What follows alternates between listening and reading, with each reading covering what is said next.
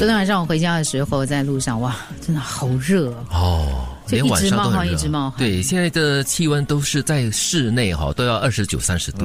不止新加坡，全球好多地方，其实这段时间呢，那个天气也有点异常。是看到新民的报道说，有中国的导游带团游颐和园，然后中暑送命了。有英国6月热出了新高点。哎呦，然后在越南也是嘞，因为厄尔尼诺现象嘛，在亚洲其实蛮多国家的那个高温天气是破表的。对，然后那个稻农决定夜耕避暑。夜耕就是到了晚上他才打灯去农耕。哎呦，真的可以避暑这样子。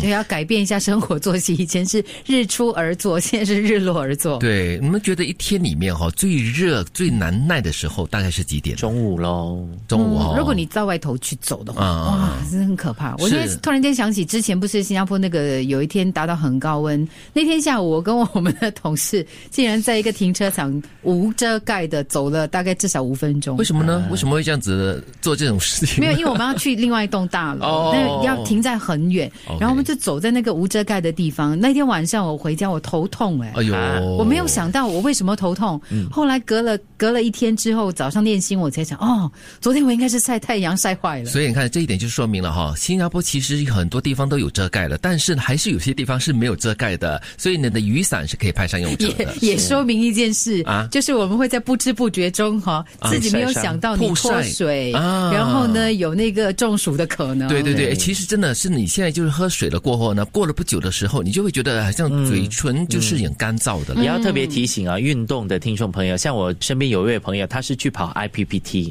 然后而且他是长时间没有训练，当天又蛮热的，他跑完了之后就感觉有点晕，然后有一点 heat injury 就是热损伤。对，热损伤很严重。对，很危险的了其实。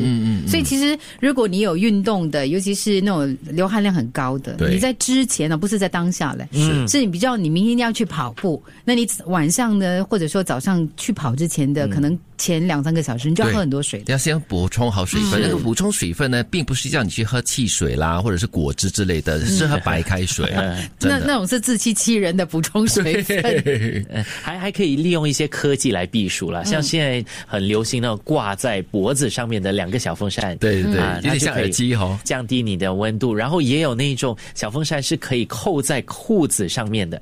是吗？然后就往衣服里面吹。这样也不错。降温，降温蛮重要的。然后香港那边也很流行，真的是摆在那个杂货店的门口的那个热销商品，那个湿纸巾冰冰凉凉的，然后或者是一些喷雾剂，是让你的衣服上面感觉凉凉的。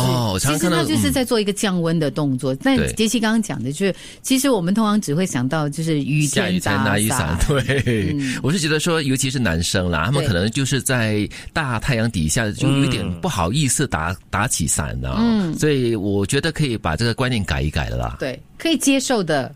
我觉得保护自己比较重要，尤其现在的那个阳光的紫外线的度跟那个温度，真的是不知道那个度在哪里了啦。就是要呼吁所有的朋友啦，就是如果你在路上看到男生打伞的话呢，不要投以异样的眼光。站过去可以也遮我一下吗？OK， 借题发挥讲一讲